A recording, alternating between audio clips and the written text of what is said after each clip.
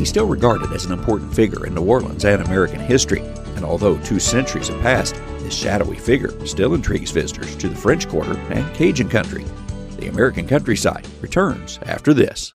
This is Andrew McCrae, host of the American Countryside. I'm also a farmer and rancher from Northwest Missouri, and I hope you'll join me each week for Farming the Countryside, as we take a look at the top issues impacting agriculture as told by the people farming and working in our industry. We'll talk about markets and trade, share some of the latest tips and trends for grain and livestock producers, and take a look at trends impacting rural America. Join me for Farming the Countryside on many local radio stations or on your favorite podcast platform, or just go to farmingthecountryside.com. RPG came through the belly of the aircraft.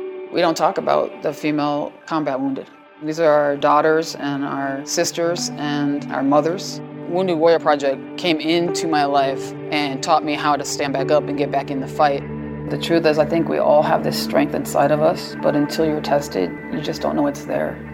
See how Wounded Warrior Project empowers women veterans like Beth by visiting woundedwarriorproject.org/empowerwomenvets. In the French Quarter of New Orleans, you will find a National Historic Site devoted to a man named Jean Lafitte. But as Roger Green will tell you, very little is known about the man.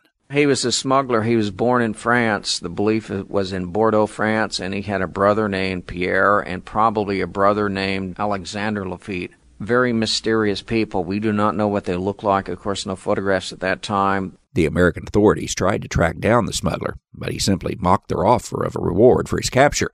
When the War of 1812 began, though, the Americans actually struck a deal with Lafitte for his aid. He'd get an amnesty for all of his past crimes, but he could no longer break the law. And so eventually he and many of his people left. Some stayed in the area. Of course, they wouldn't smuggle. They would live down at Grande Terre Island. But after the conclusion of the war, Lafitte most likely returned to a life of smuggling. He decides he's not going to fulfill the bargain. He goes to another area which is not a part of the United States. He feels like, I'm not breaking the contract or the agreement. I'm going to go over to Galveston, Texas. He gets involved eventually over there with people, and that's where he starts meeting a man named Jim Bowie. Bowie later became famous at the Alamo, but Lafitte's life remains mostly a mystery. The thing about Jean Lafitte is that he was a very mysterious man. He was cloaked in mystery. He had to be secretive, and that's why we don't know so much about him. That's how he survived. He survived because of secrecy. No one knows for sure where Lafitte wound up, but what is known is his major impact on the war in Cajun country.